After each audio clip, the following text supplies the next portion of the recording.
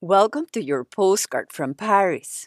It's April 1st and it's snowing in Paris. I went out to the park, bringing all my attention to my eyes.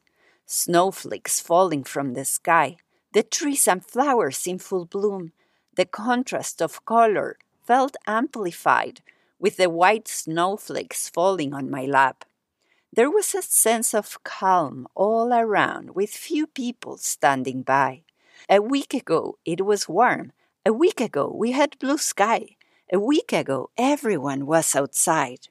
Today, we're reminded that the outside world changes constantly, that there are so many things that we didn't expect that are now a reality in front of our eyes. What doesn't change for me is how I show up every day to strengthen my body, organize my mind, to show up in the world as best as I can. Rain or snow, spring, summer, winter or fall, we always have a choice. We can decide to take it or not.